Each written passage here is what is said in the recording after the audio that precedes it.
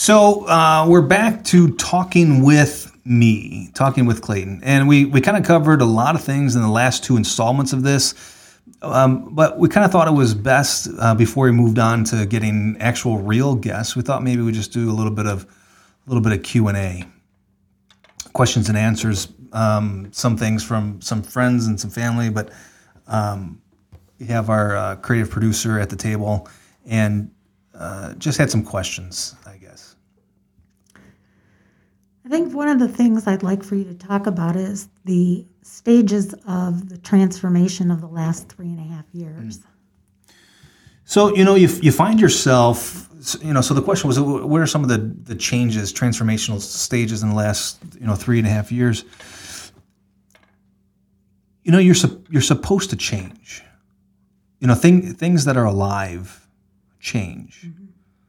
Mm-hmm. As a Christian, you grow fruit, right? Right. You grow love, joy, peace, patience, goodness, kindness, gentleness, faithfulness, and self-control. And so hopefully you see over the course of a year, 2 years, 5 years, 10 years, you see change, you see growth. And since I've been, a kid, the dopey years, since I was 20 and a young professional actor, I've changed so much.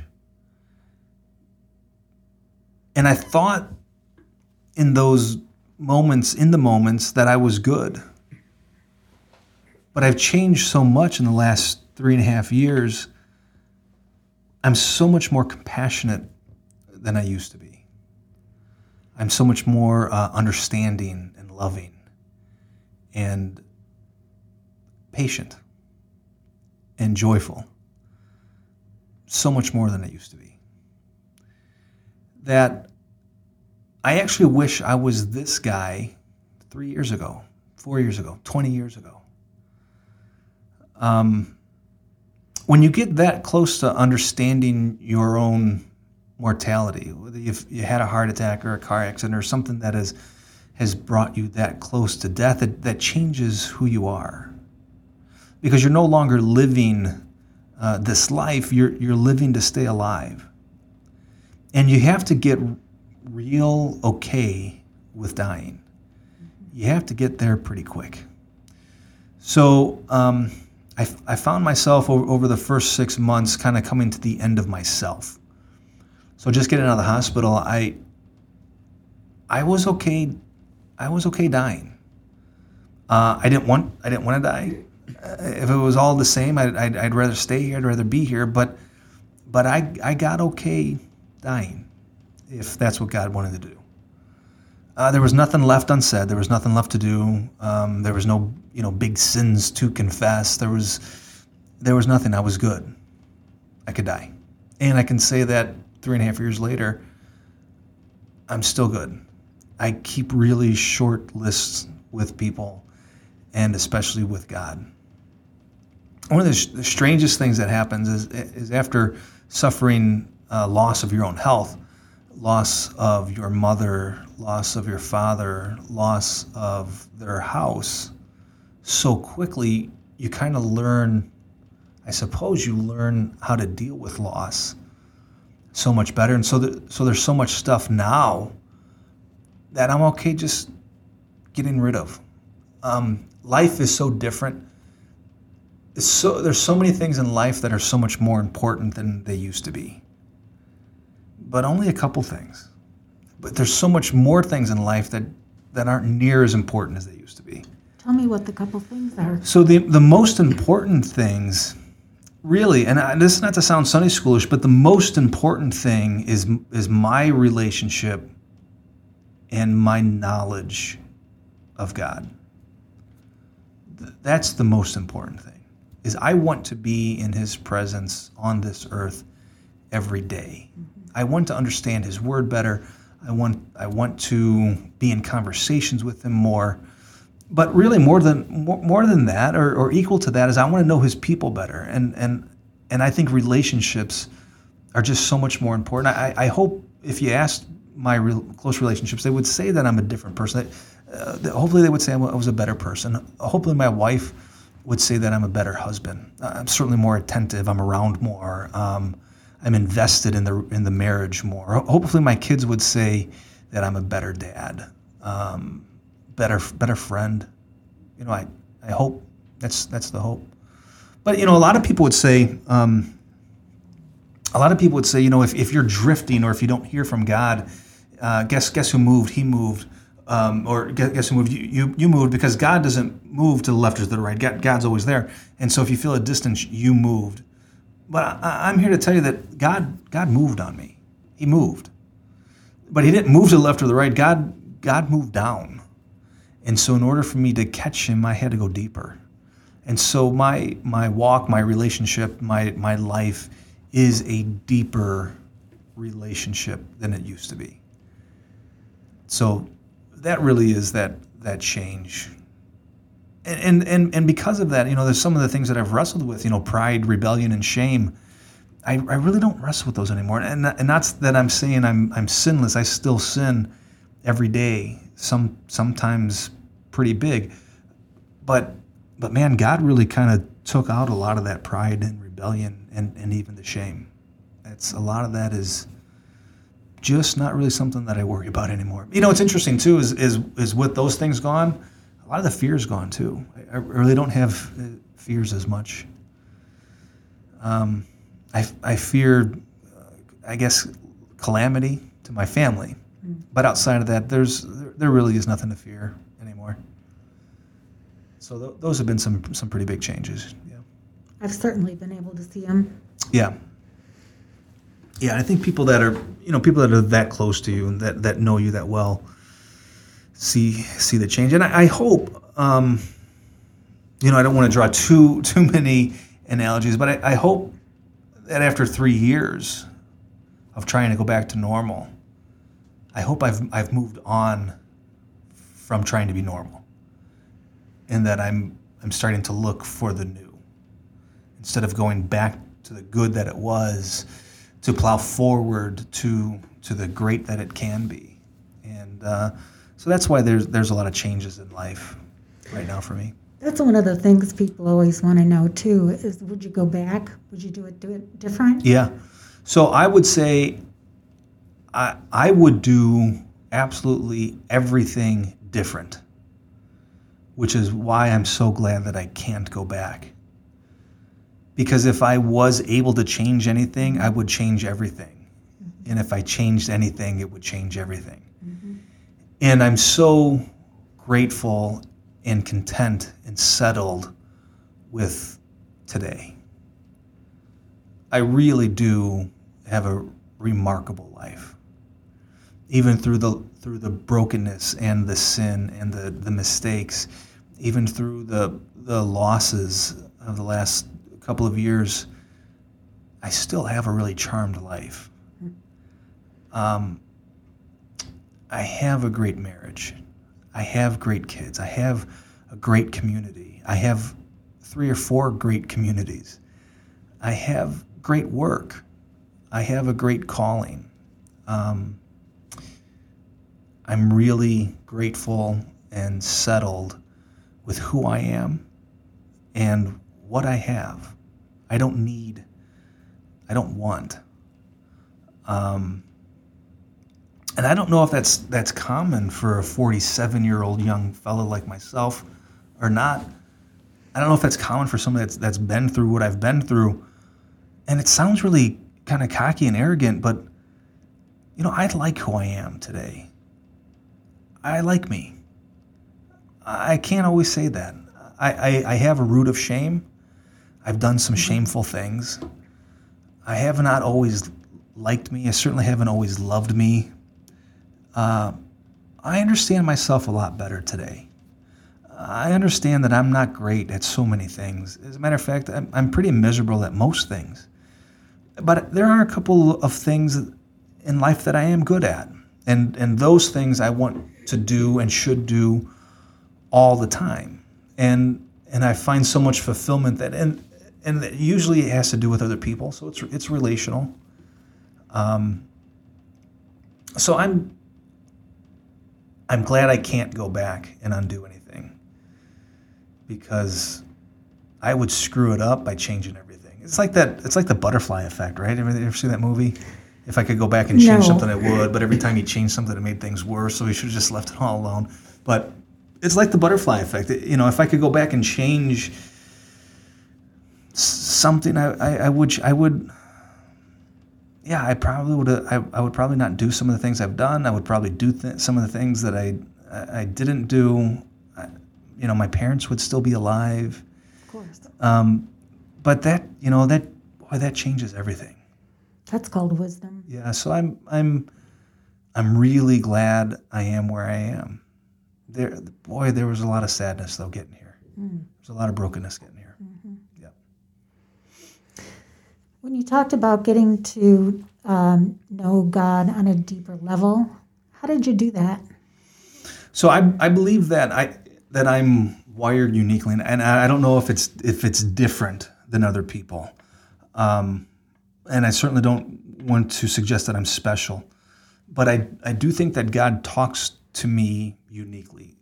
God talks to me uniquely through His Scripture, right? So when I read His story, I read the fullness of the story. I think God also talks to me in story form. I think God gives me story, things that He wants to be said. So there's this great thing that God says about King David, right? King David, on David's deathbed, God said about King David is that here was a man who understood his generation and could speak to the men of his times. And I would love God to say that about me, that I'm a man who understands the times in which we live, and I could speak to the men and the women of our generation. Maybe that's part of the podcasting thing, right? I mean, this is how we learn and absorb information and entertainment these days. So I'm grateful to be able to do this in this generation. But I think that's one of the ways that I've gotten deeper is just by continuing to listen to God, to understand God, to hear God. Mm-hmm. I've taken off a lot of the traditional Christian traditions. It sounds weird. But when I was going through my second season of Dark Night of the Soul, being in the hospital, losing my mom, losing my dad, I felt the presence of God with me, but I couldn't hear Him. He wasn't talking. And I really wasn't talking either. We kind of had this great passive-aggressive relationship. We were sitting with each other. I was in His presence. We just didn't really have anything to say to each other. Mm-hmm. And so I became okay not doing anything.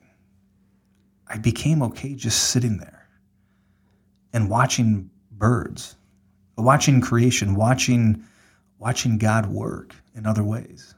And I got really, really quiet. Really, really silent, and it was good. And I didn't read the Bible, and I didn't pray, and I didn't talk much about God. But that didn't make me less of a believer. It didn't. Just because I wasn't doing the traditional Christian disciplines, didn't make me less worthy of His love, because I was still with Him. And so my relationship with Him, it felt like it got really, really personal. I had to do it without my mom and dad, and I had to do it without His Scripture, right? And so what is the thing that you worship? Are you worshiping the God of Scripture, or are you worshiping His Scripture? Right? I mean, if I was blind or deaf, could I still be a Christian if I couldn't read or listen to the Bible? So I learned to worship God in my soul, and not through my eyes and my ears, not through my brain. That was pretty incredible, just to feel Him and know He was there, no matter what kind of a day I was living. And that also really grounded me in relationships. I don't get bent out of shape as much anymore. I'm not as bent about politics, in my opinion, anymore. I don't know where we're going. I don't know who's going to be president. Looks like one guy. Maybe it's the other guy. I don't know. And right now, my knowledge of it or wisdom of it is completely irrelevant. It doesn't change anything. Right. So once you learn to be silent, to be still, and be present with God in the day, you've really accomplished a lot. I mean, through COVID and through so much unrest through 2020, and things aren't a great deal better now that it's 2021. You just really learn the art of making it a great day. So those are some of the ways that I've gotten deeper. And now I'm really enjoying reading the story of God again, reading His Word, the Bible, talking to Him a little bit more, talking with others about Him. I mean, these have become some of the greatest joys of my life, is just finding new and fresh and wonderful creative ways to create for the Creator. That's just such a fulfilling, wonderful feeling. And to talk with other people about God. It's like when you're a young father and you come home from work, you haven't seen your kids all day, and you walk past their bedroom, and all of your kids, two or three of your kids are in one kid's bedroom, and they're bouncing on the bed, and then they stop, and you overhear them talk about how great you are. Those three kids just want to talk about their dad, right? Oh, did you see the fun thing that Dad did? Do you think he's going to buy us this thing? Do you remember how he said this funny thing last week? They're just, these three kids are just talking these great things about me, right? How great I am and how mysterious I am. Do you think he's going to do this? Do you think he said this? What do you think about this guy? I think God feels that sense of pride when we talk great things about Him too, and that we have wonderful things to say about our Father. Mm-hmm. And I just imagine Him standing outside the door and listening in on His kids talking about Him with great admiration and love. It's a beautiful picture. Yeah. Which may be why He said, wherever two or three are gathered in my name, mm-hmm. He's with us. Maybe what He was actually saying is, wherever two or three of my kids are gathered talking great things about me, mm-hmm. I'm there with them. Right. So those are some of the things that I love to do. I don't know how, but man, I wish you could just do that all day, every day with just a bunch of different people all the time. So maybe doing shows or podcasting is part of all that fulfillment, right? Mm-hmm. Yeah. So I think that's where I'm at, and kind of one of the, some of the reasons why I want to move forward. I don't know what it looks like.